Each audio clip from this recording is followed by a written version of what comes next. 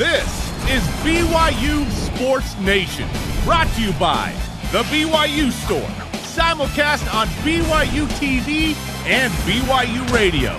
Now, from Studio B, here's Spencer Linton and Jarom Jordan. BYU Sports Nation is live, your day-to-day play-by-play in Studio B, presented by the BYU Store, official outfitter of BYU fans everywhere. Wednesday, June 23rd, wherever and however you're connected, great to have you with us.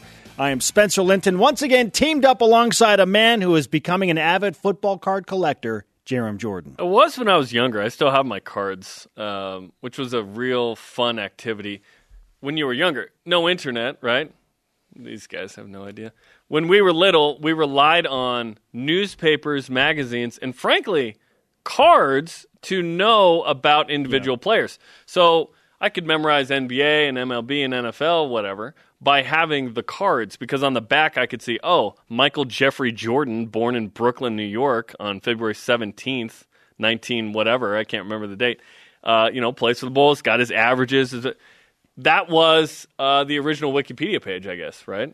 Or the original internet was. Absolutely. The ability to get a card and then know more about that player. That's how I developed my base of sports knowledge. Yeah, for sure. The only reason I know Vern Fleming played for the Indiana Pacers is because that was my first card.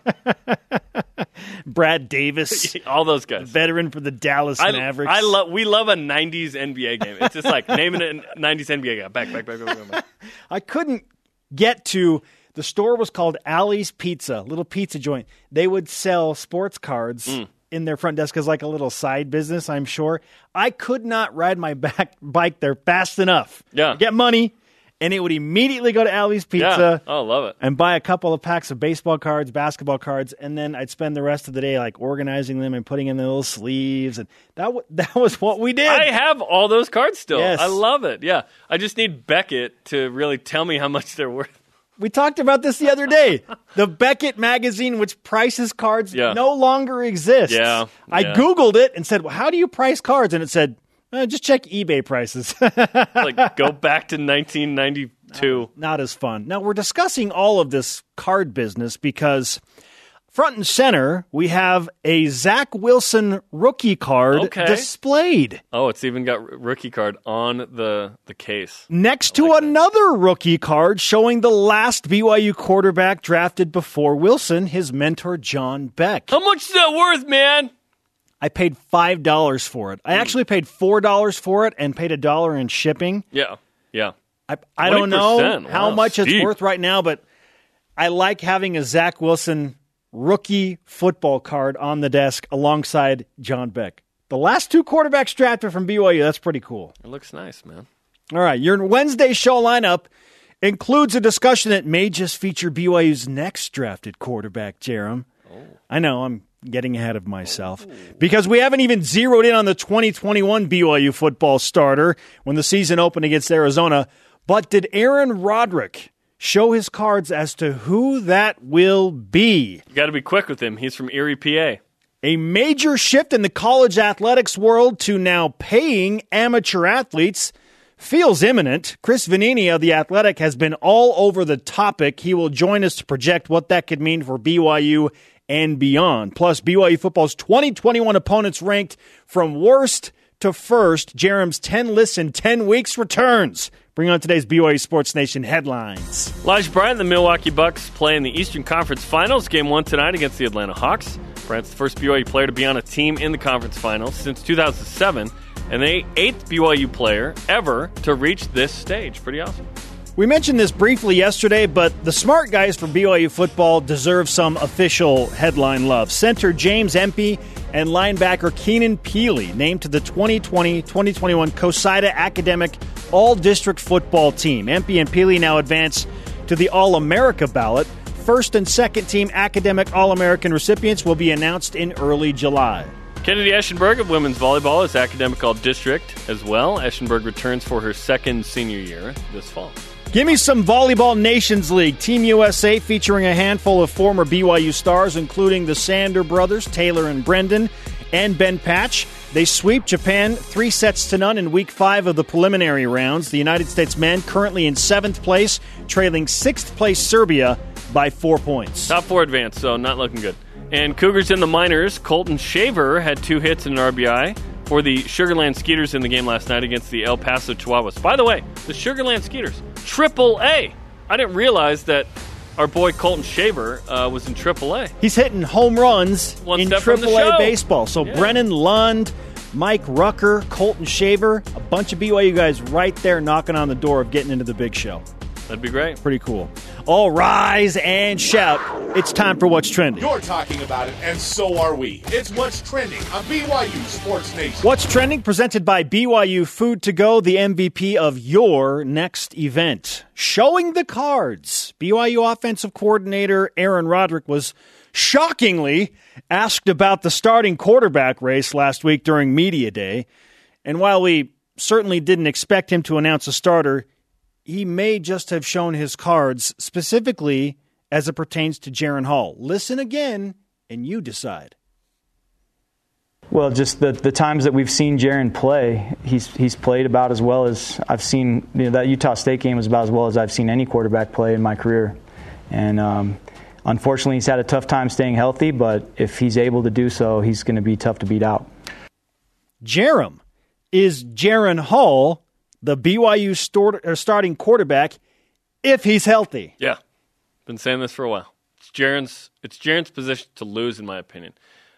Because who held the backup position over Baylor Romney in 2019? It was Jaren Hall. Why wasn't Jaren the backup last year? He was hurt. When Jaren Hall's healthy, he is the best quarterback BYU has. And that doesn't mean Baylor is far behind. And then Jacob Conover, we've been told in practice, was good. Only 2 games difference, or in terms of starts, with Jaren with 2, Baylor with 2, and Jacob Conover with 0. So it's not a lot of volume. But that Utah State game specifically referenced, Jaren was pacing for a 400-100 in the first half. In Roderick's words, about as good as I've seen a quarterback ever play. Yes, it was very impressive. Again, it's 1 half. I don't want to overblow 1 half. But when we have low volume, that's a bigger deal, right? Like that's, a quarter of what we know about him. Jaren Hall can be fantastic. He is a tremendous passer. He is not and should not fit into the stereotyped black quarterback runner conversation. He is an excellent passer who can also run really well. He's not a runner who passes, right? There was a time with Taysom Hill who he was a runner who passed. He turned into a guy that could do both really well. Granted, his running is still better than his passing to this day, in my opinion. But yes, if Jaren Hall is healthy, I think he's the guy. Aaron Roderick is a vet to this quarterback controversy game and the proper time to announce things. He's been around BYU long enough and quarterback conversations that he understands the weight of this decision. And he expressed as much on Media Day. But seriously, I do take this responsibility very seriously. I feel an obligation, first of all, to our team, to our fans, to make the best decision I can, and I feel a great obligation to our quarterbacks. I mean, I love those guys. They work so hard. They're great guys, and I want to do right by them.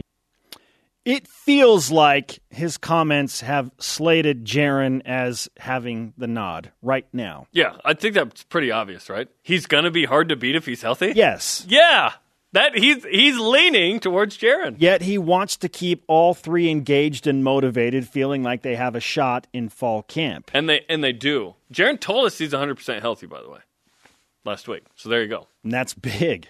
He's good to go. That's everything for him. And I even brought it up at the very end, like, hey, discussion concussions are scary. Where are you at with that? He's like, that's behind me. I'm good to go. Let's go. Okay, so tabling that Jaren Hall, if healthy, is going to be tough to beat. Do you feel the same way, by the way? Yes. Okay. Especially based on that comment right there. I did before Aaron said that. I wasn't sure. If I'm being completely honest, I was not until he said that I was like, okay, now I feel like he's leaning towards Jaren Hall. Because I think Baylor Romney is very capable. Sure. In fact, all 3 are certainly capable, and the margin between the 3 is very slim at the moment. I need to see Jacob Conover playing games. I really do. I think he's going to be a fantastic quarterback at BYU. I cannot wait for the Jacob Conover era. but there's only a 1-year difference between Jacob and these guys. So this is going to be a conversation we're having for not 1 year, not 2, but 3. It's going to be a fun 3 years of BYU's got 3 guys that trust. Now, again, you trust Jacob Conover to a point. How much can you trust a guy who hasn't played in a game quite yet? You just need to see him in a game. And this isn't the season to see Jacob Conover in a game, in my opinion, as a starter. Sure. I want him to play 4 games or less in redshirt, and then he has 2 years gap with Hall and Romney. Then he could have 2 years as the guy, as a junior and senior, if not more. Jarom, you asked Aaron Roderick a question on Media Day that I really liked, and it produced a fascinating answer. Yeah. Would BYU have named a starter if someone had emerged already? This is what Aaron said. Yeah, of course. But all 3 were good. Yeah, and if somebody does that in the first couple weeks of fall camp, and they're clearly undoubtedly the guy, then we'll say so. If it remains close, like I think it will, we'll make the best decision we can, and we might not say anything until kickoff of Arizona. Okay. I mean, there's a chance it could come to that. Not that, I mean, the team would know earlier than that, obviously, right. But we might not say anything publicly because strategically. Why would we? If we can hang on to any tiny little advantage to win that first game, we might as well. And so I don't want anybody to be mad at me if that's what we do. But if someone's clearly the guy and they've established themselves early on, then good chance we'll just say who it is. All right. Now, if this were polling and I was looking at percentages like on a voting night, in my mind, based on everything that he said, I feel like it would be Jaren Hall likely to be the starter, 38%, Baylor Romney, 32%, and Jacob Conover, 30%. It's close. It's really close. There's not a clear distinction to who the guy is, or he would have named it because they would prefer. If they know the guy, they want, great, you know the guy. Good and bad. Good that, hey, you have 3 you like. Bad that one's not better than the others, and it's obvious. Because I think BYU is better prepared for pros and cons to both. Better prepared for Arizona if everybody knows who the starter is. Then you can cater everything to that guy. Because let's be honest, the game plan is not going to be the same for Jaren Hall and Baylor Romney. It's different. Maybe it's not. With Jaren Hall, we should ask this to Aaron Roderick later at some point. How aggressive do you want to be with run calls for him, given the concussions? Does that change your play calling? Or does he just run when it's convenient and the pocket is collapsing? Russell Wilson. You're not calling quarterback draws for Russ. It feels like it will be that way. But he's going to run when it works. Josh Allen as well. Again, I don't want to just do black quarterback, black comp. No, there's all kinds of comps. Josh Allen is a guy that we saw at Wyoming in the 2016 Poinsettia Bowl. He runs a ton, too, for first downs and to get it down the field. Ryan Tannehill. Zach Wilson, for crying out loud. I think those are great comps, yes. If Jaren Hall is not going to have some run-based calls, then the game plan can be the same. It's really interesting. I think it's fun. I think it's great. I'm saying it is a con to a degree, but it's also a pro to have the competition to better each other. But at some point, you got to have a guy, and that guy needs to know he's the guy. Aaron even talked about that with us, where he said, I'm not going to yank that guy out if he struggles for a quarter or two. I'm not a big guy on making it feel like he's looking over his shoulder constantly. The worst thing that could happen here is if they were like, you know what, we're going to have everyone reps in the same game, like 2010, Jay Keeps and Riley Nelson. It's like, no, you get a quarter, no. Drew Miller, Kim Frederick, no.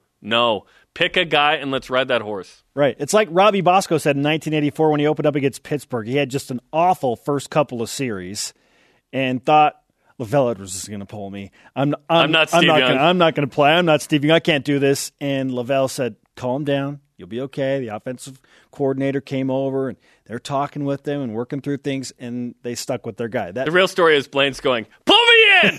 I'm ready to go.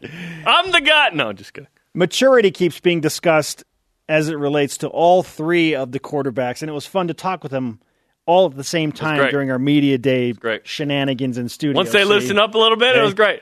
And Jaren Hall summed it up from a quarterback perspective with all of the guys in the room together, saying that whoever the starter is on game 1, September 5th against Arizona, or September 4th, I should say, they'll be ready.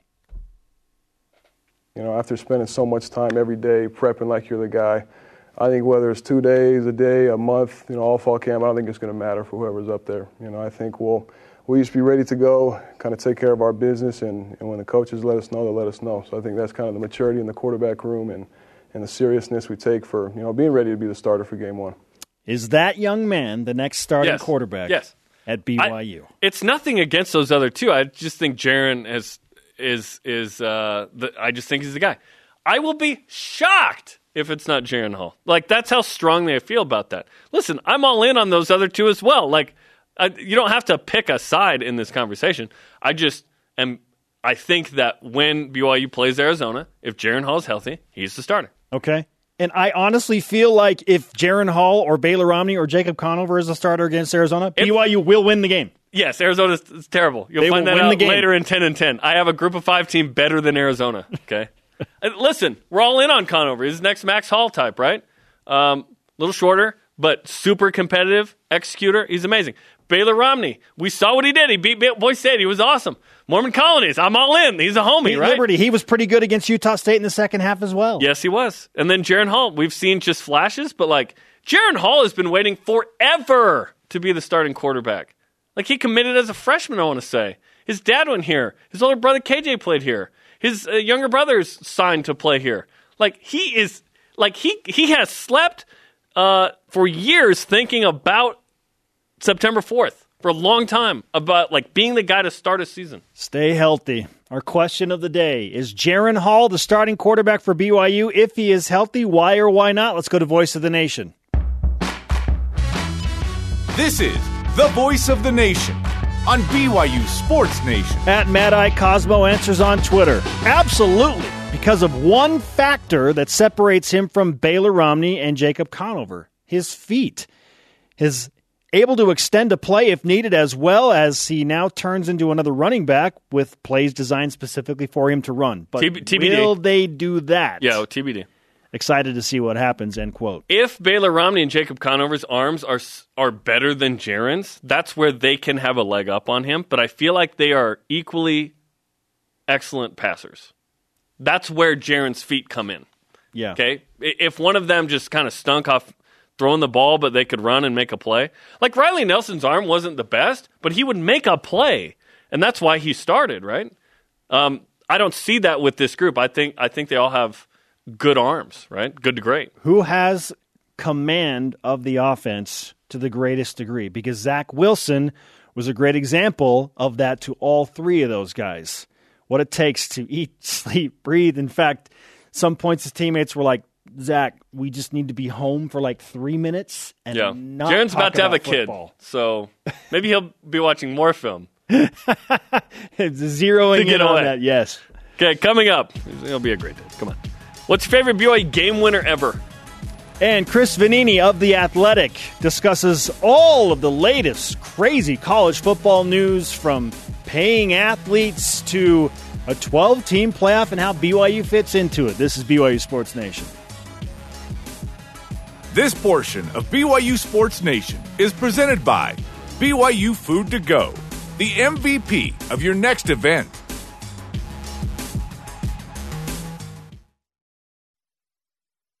BYU Sports Nation is presented by the BYU Store, official outfitter of BYU fans everywhere.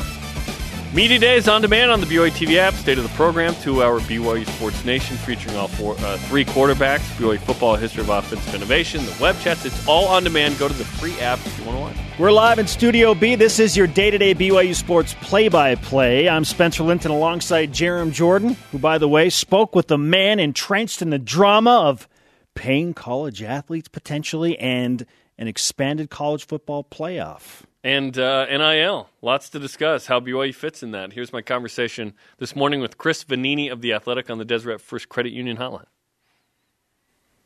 All right, Chris, let's start with what happened earlier in the week. The Supreme Court rules that, college athletics and amateurism, and it's illegal. What you've been doing for a long time is illegal.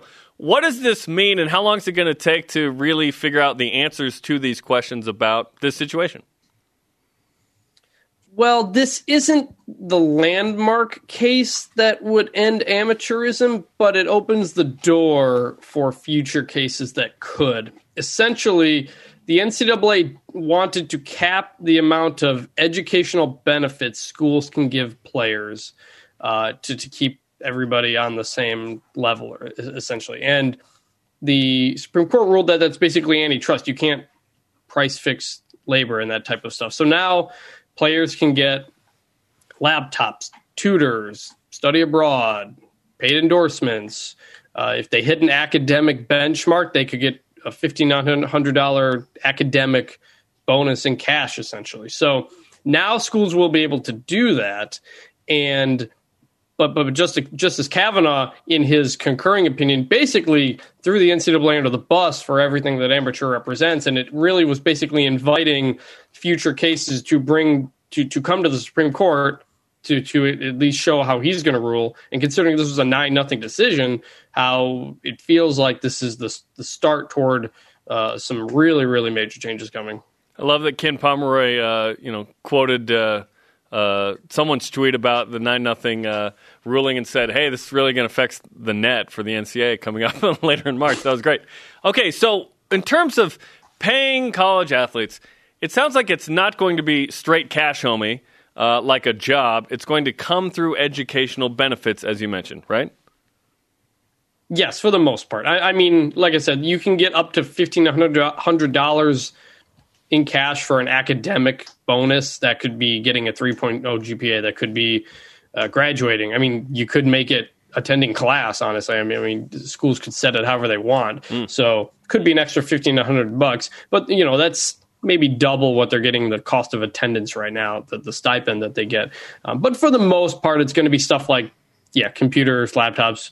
We'll see if schools and programs set up paid internships for certain places. I mean, it's college sports, so people are going to push these rules as far as they can go.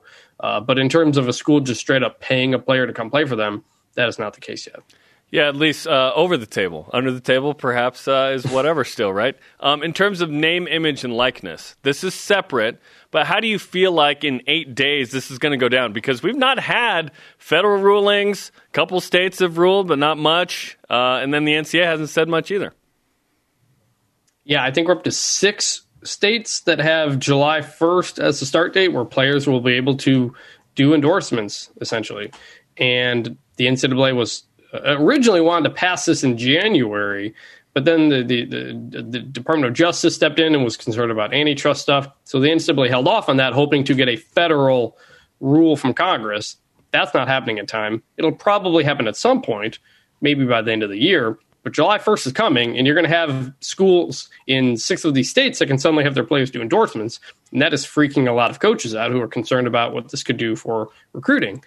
And the NCAA Division I Council is going to meet this week, later this week or early next week, I think the 28th or something, to essentially try to pass something so this doesn't break NCAA rules. And it's going to be a pretty broad opening, kind of waivers for players who do this, and basically say schools can comply with state laws, because state laws supersede NCAA bylaws. And so we're going to get to an equal playing field at some point with the federal law. But when July 1st comes, get ready to see players on billboards across the South and all kinds of endorsements being promoted. You want, guidelines and rules to a point, but you also don't want too many. But right now it feels like it's going to be pretty chaotic, where there's not a lot of ruling on how this is going to go, which is weird because we've been talking about it for, feels like, a year or two. Why hasn't this happened yet? Well, because the NCAA was slow on this, and eventually the states got ahead of them. And like I said, the NCAA cannot overrule a state. And so now, once states started getting on board, I think California or Florida might have been the first one like a year ago or something like that. Once states started getting on board, there was no stopping it for the NCAA, and they needed a federal law from Congress to kind of put everyone on the same playing field. But the Democrats and Republicans don't agree on the same things and what they want out of this. And now the door has been open to stuff like health benefits for players, and there's going to be a large scale regulation of college sports from the federal government probably coming by the end of this year or going into next year. And it's all because the NCAA dragged its feet for so long and wouldn't change when it needed to change. And now all this is happening. It's just like the Supreme Court case, too. That happened because the NCAA appealed the ruling, a lower court ruling that was somewhat favorable to them, but it wasn't favorable enough. So they appealed to the Supreme Court, and it blows up in their face. So this is, again, just complete organizational malpractice.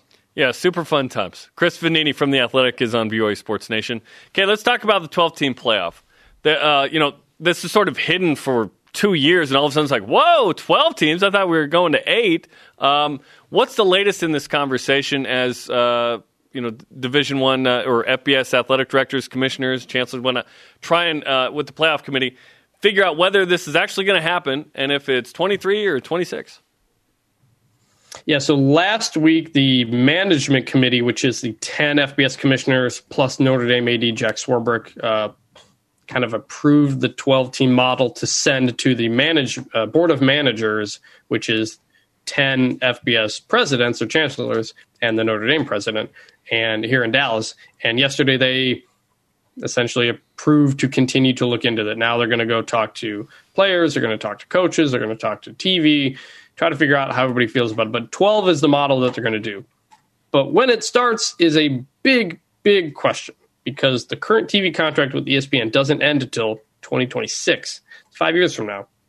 The rotation of the bowls, because every, the semifinals, 2 bowls get a semifinal every year right now. That rotation would seem like 2023 is a possibility.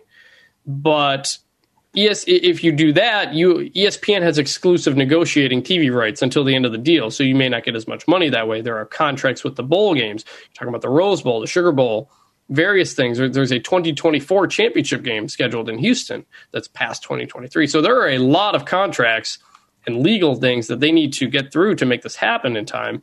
And that was the message basically from the presidents yesterday, was that the lawyers told us there are a lot of things that we did not realize have to be taken care of in this. So in the end, do I think they figure it out and do it sooner than later? Probably, because I don't think they want to go 5 more years of this, having a plan set. But it's going to take a lot of, lawyer fees to kind of figure out how to make this work. I think they have enough money to pay those fees, so I think it's going to be okay. But yes, there's a lot to figure out in this process. Okay, for the 12-team setup, at first I was like, 12, okay, 4 buys. I kind of like it. I also really like the idea of just the top 6 auto bids to the, champions of the top 6 ranked, conference champions. This obviously includes a group of 5 team, at least one. The Pac-12 complained, given on the heels of a season last year where the best team wasn't ranked that high, that they might have been on the outs looking in. What do you think of the setup initially for the proposal or recommendation of the 6 highest ranked conference champions getting auto bids? The more I've thought about it, the more I love it. I was originally an 8-team person, 6 auto bids. Now, the SEC was never going to go along with that because they wanted more at-large spots. But I think 12 ends up being the sweet spot because you have conference champions in. Most of them will get a bye, so there is something to play for in your conference championship game. And by having 12, essentially, if you're in the top 25 going into November, you've got a chance. And that makes a lot more games important. Now, there will be probably fewer super high-profile, iconic games that will have major implications, but we'll have more, upper middle tier games that are important. So I think 12 ends up being really the sweet spot that pleases everybody. As for the Pac-12 request to make the 5 auto bids for the Power 5, that has zero momentum from anybody else. It is not going to happen. It was essentially just kind of a really, really embarrassing thing for Larry Scott to do on his way out as Pac-12 commissioner. And I agree. It's like, hey, just be better. If your team isn't in the top, 12, come on. So not counting last year because the Pac-12 played 4 games. Right. The Pac-12 champion has always ranked in the top 12. Yeah. So it's like it really wasn't an issue, and they just kind of made it one, and it looks bad. It looked desperate. It really did. And on the way out, it's like, what do you care? You're on the way out. It's all good. We're talking to Chris Vannini of The Athletic. Okay, for a team like BYU, obviously a season like last year would have put BYU in the mix here. BYU didn't finish in a New Year's Six situation last year. A lot of mitigating factors in that, whatnot. But how does an independent team like BYU take advantage of this? And do you think BYU should consider a Group of 5 conference to better itself in the opportunity to get into the proposed 12-team playoff? It's interesting. Had it been 8 teams, then BYU would be in a really, really tough spot. But because it's 12, essentially you got to get, as an at-large, you essentially got to get around number 10, number 12 in the rankings. And BYU can probably do that. It's going to be hard. Obviously, last year was as close as they've gotten in a while. But the door is open now. I think this really kind of slows the idea of some conference realignment because, if you're Boise State, you don't need to go to the American now because you have a path to the playoff.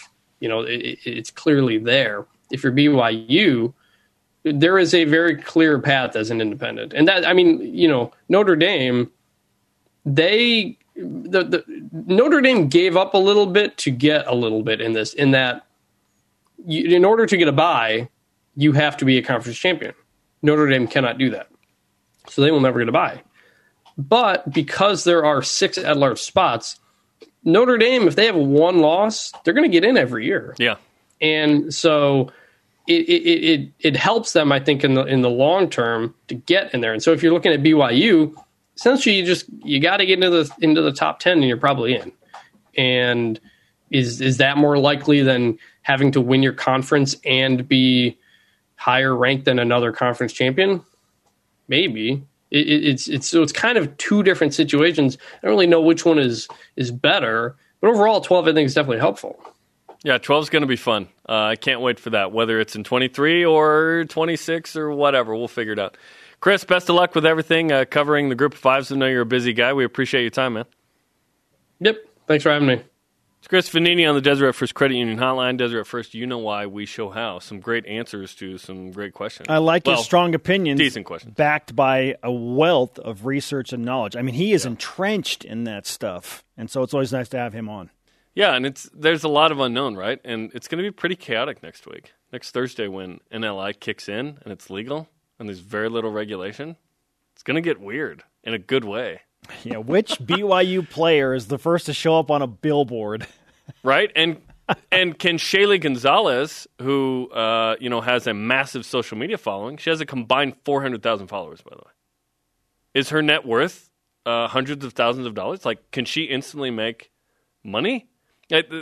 Obviously, there are questions to be had in this, not only with what the Supreme Court said, but NLI and what's fair and what's not fair and how is it regulated. But, can Shaylee Gonzalez rake in, $5K next week from somebody? I don't know how this is going to work.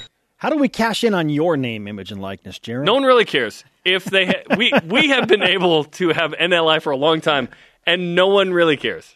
So I would love to join a lemma at Mr. Matt. But anyway, coming up, Safety zone. The return of 10. That was a one-off. I need passive income. The return of 10 and 10. Who is BYU's toughest opponent this fall? There are a few moments in sports quite like a buzzer beater. We saw a dramatic moment last night in the NBA. That has us wondering, what's the best BYU game winner? Miracle Bowl, Danny Ainge coast to coast, back to Harleen. This is BYU Sports Nation.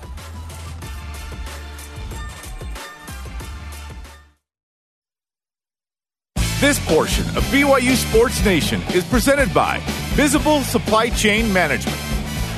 Welcome back to BYU Sports Nation. He is Jarom Jordan. I am Spencer Linton, and this is BYU Sports Nation. What should we do right now? How about we whip it? Cougar Whip Around, presented by Visible Supply Chain Management, tackling America's most challenging shipping problems. Big Game Boomer, whoever that is, has a list out. Best defensive coordinators in the country. Elisa Tuiaki, 23rd. Your thoughts? Sure, yeah. Who is Big Game Boomer? I really had him 19th. We keep talking about this Big Game Boomer guy. It's because we're bored. It's June. I don't know how I feel about it in terms of Aaron Roderick not being one of his top coordinators. He had Jeff Grimes of Baylor at number 22. The BYU offense has been more defense has been more consistent than the offense the last 5-10 years. But hey, yeah, I mean, Tuiaki's defense was awesome last year. top 25 defensive coordinator? Sure, yeah. Yeah, fourth best scoring defense, not bad. Yeah, and just overall, I mean, a lot of fans get frustrated by the packaging of it. Like, oh, we only rushed 3, blah, blah, blah. That's how BYU beat USC. That's how BYU beat Jordan Love with Utah State. Yes, you don't like the means, but I think you like the end. Right. Hey, we just heard from Chris Vannini, who talked about the college football presidents and chancellors learning that there is a lot of legal jargon that needs to be discussed as we push towards a college football playoff. The Mississippi State president said as much. Jarom, when do you expect to see the 12-team playoffs start based on what we just heard from Chris Vannini and the presidents and chancellors? I think it's fun the Mississippi State president's weighing in on this with Mississippi State. What? When do I expect to see it? Feels like 26 after our conversation with Chris. Just the legality of everything. The bowl contract.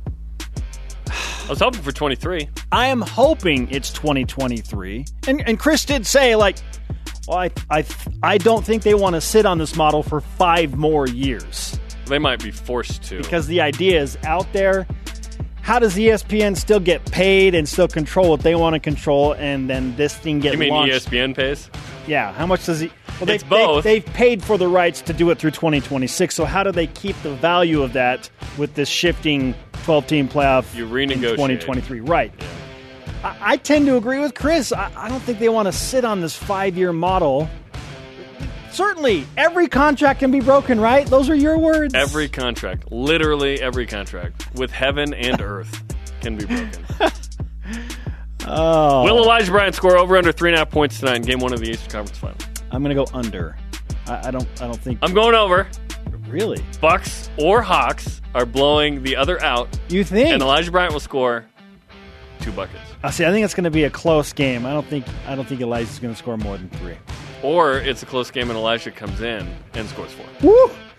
All right, in honor of DeAndre Ayton's game-winning alley-oop for the Phoenix Suns over the Clippers last night, Jarom, what's your favorite BYU game winner? I'm going to go a little different, one that I was alive for. So I wasn't alive for Danny Ainge. I wasn't alive for McMahon to Clay Brown. I'm going Mitch Matthews, Nebraska. That was awesome, man. That was a Hail Mary to win in a important game. That was great. Oh, to open the season? Yeah, that was amazing. Fantastic. Beck to Harling is the answer that a lot of people are going to have in this. Yeah. Some people think that's the greatest play in BYU football history. I thought that was assumed that was like out of the running because it's so awesome. Right, it just... Yeah. Okay, so Beck to Harling there obviously is, for you and I, who witnessed it together. We were 10 yards away from the catch. Yeah, I thought about we're in frame right now. At Rice-Eccles Stadium, and then... magic happened in 2006 okay. before Austin Collie actually apparently declared magic that. hasn't happened since 2009. But there are 2 that I think you will agree with as well. 1996, the WAC championship game. Owen Potchman kicks that game-winning field goal at Sam Boyd Stadium, rushed the field, and then Omar Morgan's game-sealing interception against Kansas State. All good things. A few weeks later. That's Olaf said. Yeah, really. Coming up, today's Rise and Shoutouts. Plus Jarom's 10-10. Begins with the 10 best teams BYU football will face in 2021. Who didn't make the list? This is BYU Sports Nation. And which G5 do I have over Arizona?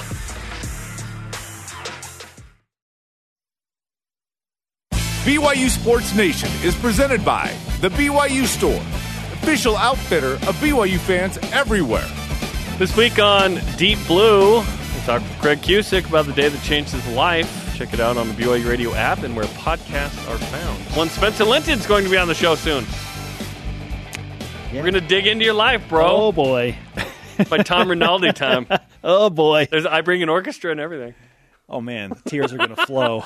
Welcome back to BYU Sports Nation live from Studio B. We have reached that point of the summer where Jarom Jordan begins his 10 lists in 10 weeks as we count down to the BYU football season. Let's do it. 10 and 10. 10 lists in 10 weeks. It's Jarom 10 and 10. The top 10 teams BYU will face this year. Okay, not listed. Idaho State and South Florida. Sorry, not sorry. Yikes. Number 10, Utah State. Blake Anderson's the new head coach from Arkansas State amidst the in-season firing of Gary Anderson. No relation, by the way. Blake's quarterback transferred in, Logan Bonner. ESPN's FPI's 120th best team. Yikes. 1-5 last year. New OC, DC special teams coordinators for the 4th time in 4 years. I left South Florida off the list because I respect the Aggies more than the Bulls, but Utah State's still building. it's going to take a while for the Aggies to get anywhere close to what they had going with Jordan Love and company. Yeah. Number 9, Arizona. Wildcats were terrible in 2020, 0-5, 17 points a game. New head coach Jed Fish comes from the ACC, Big Ten, Pac-12, 13 years in the NFL, recently with the Patriots. Remember USF, Jordan Cloud, who went 7 of 14, 72 yards, touchdown and a pick against BYU in 2019? He might be the starter for Arizona. Power 5 bias for the Wildcats over the Aggies, but Arizona, not good. Wow. The disrespect for the Wildcats is real. Oh, absolutely. Season opener is about 10 weeks away. BYU and the Wildcats in Vegas. Put it up in the locker room. Also put up that you stink anyway. Number 8, Georgia Southern. Yes, I think Georgia Southern is better than Arizona. The Eagles went 8-5 in the Sun Belt in 2020. Hashtag Sunbelt Sports Nation coming to you in 2034. The option-based rushing attack was the 5th best nationally. Top 25 in scoring defense as well. 4 of those 5 losses were by 1 score. 4-year starting quarterback Shea Wirtz transferred to Louisville to be a receiver. So Georgia Tech quarterback transfer James Graham is in. He's a bigger version of Wirtz. Defense had the most takeaways in the country. 6 starters returned. Wow, you're telling me head-to-head, Georgia Southern is going to beat Arizona in a neutral site. Yeah.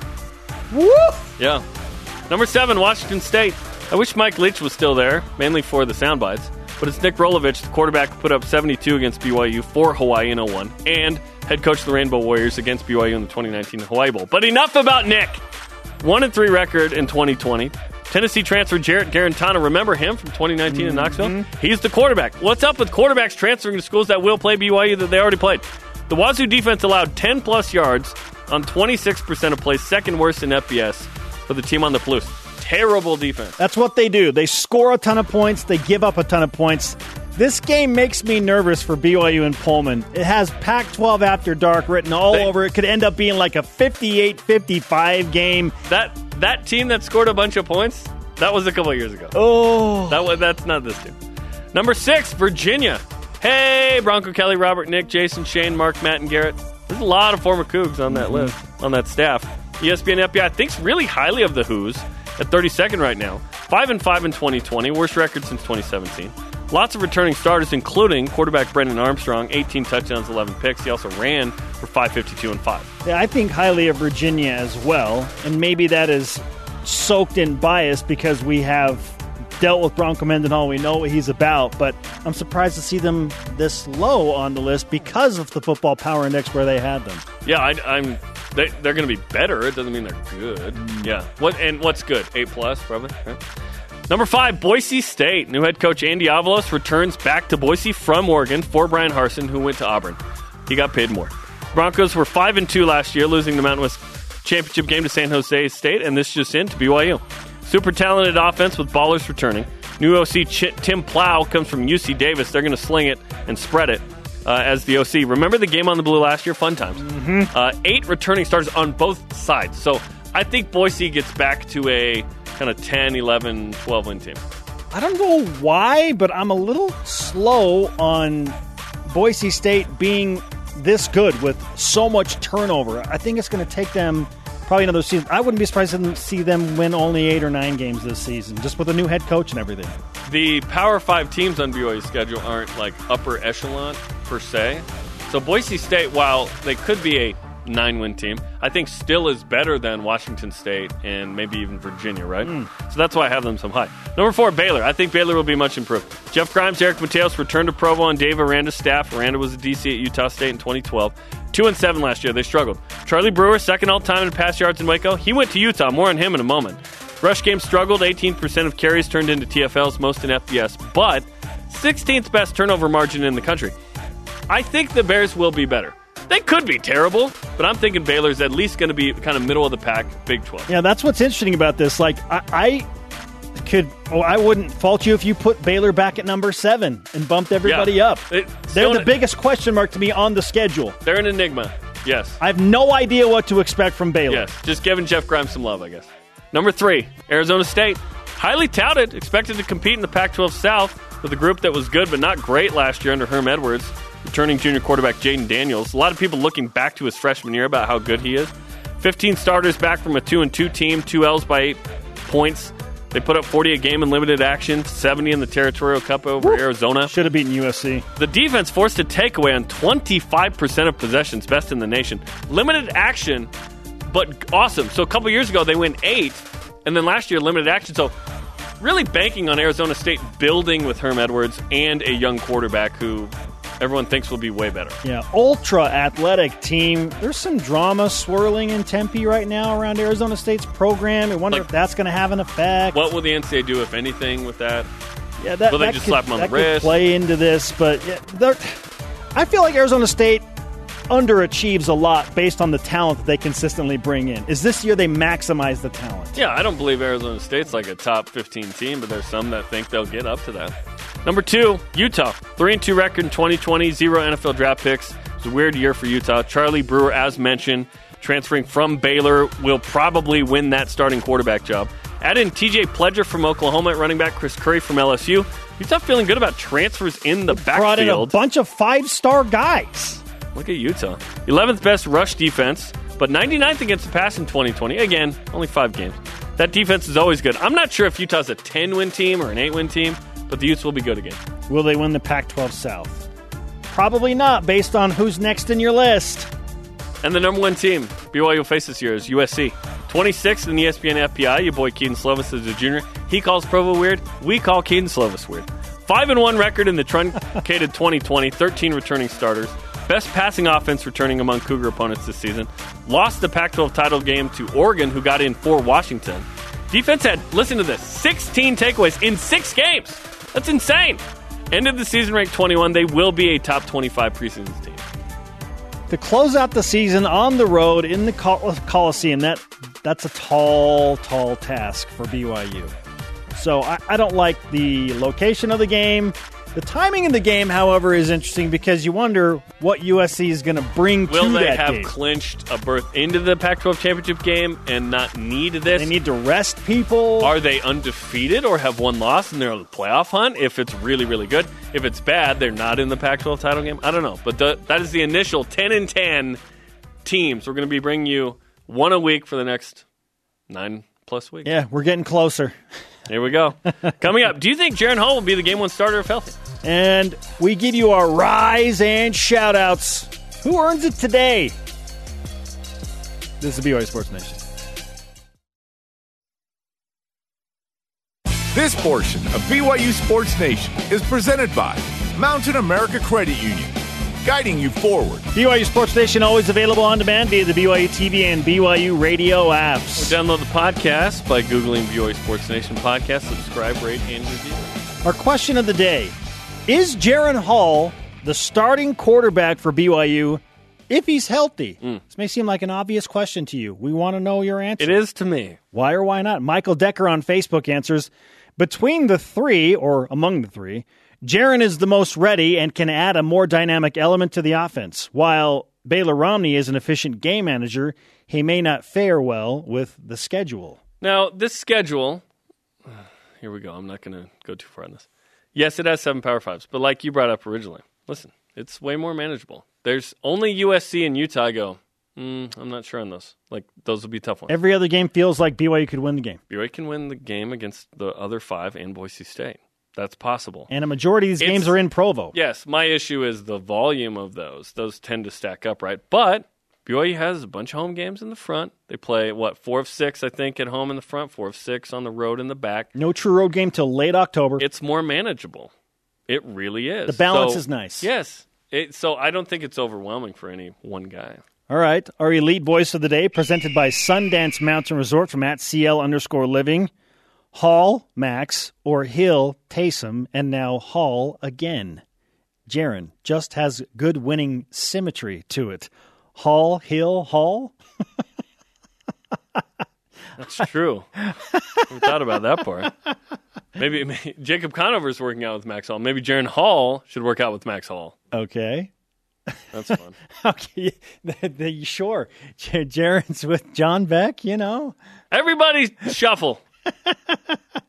Today's Rise and Shoutouts presented by Mountain America Credit Union, guiding you forward. I'm going to give one to the New York Jets media department for producing a 4-part series called Flight 21, which looks behind the scenes of drafting Zach Wilson. It's been fun to watch that. Yeah, I'm in the middle of it. It's great. And shout out to the Slovakian goalkeeper. Having a rough morning.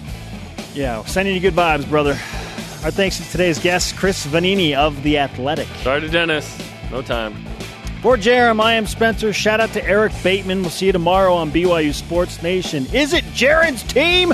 Go Cougs.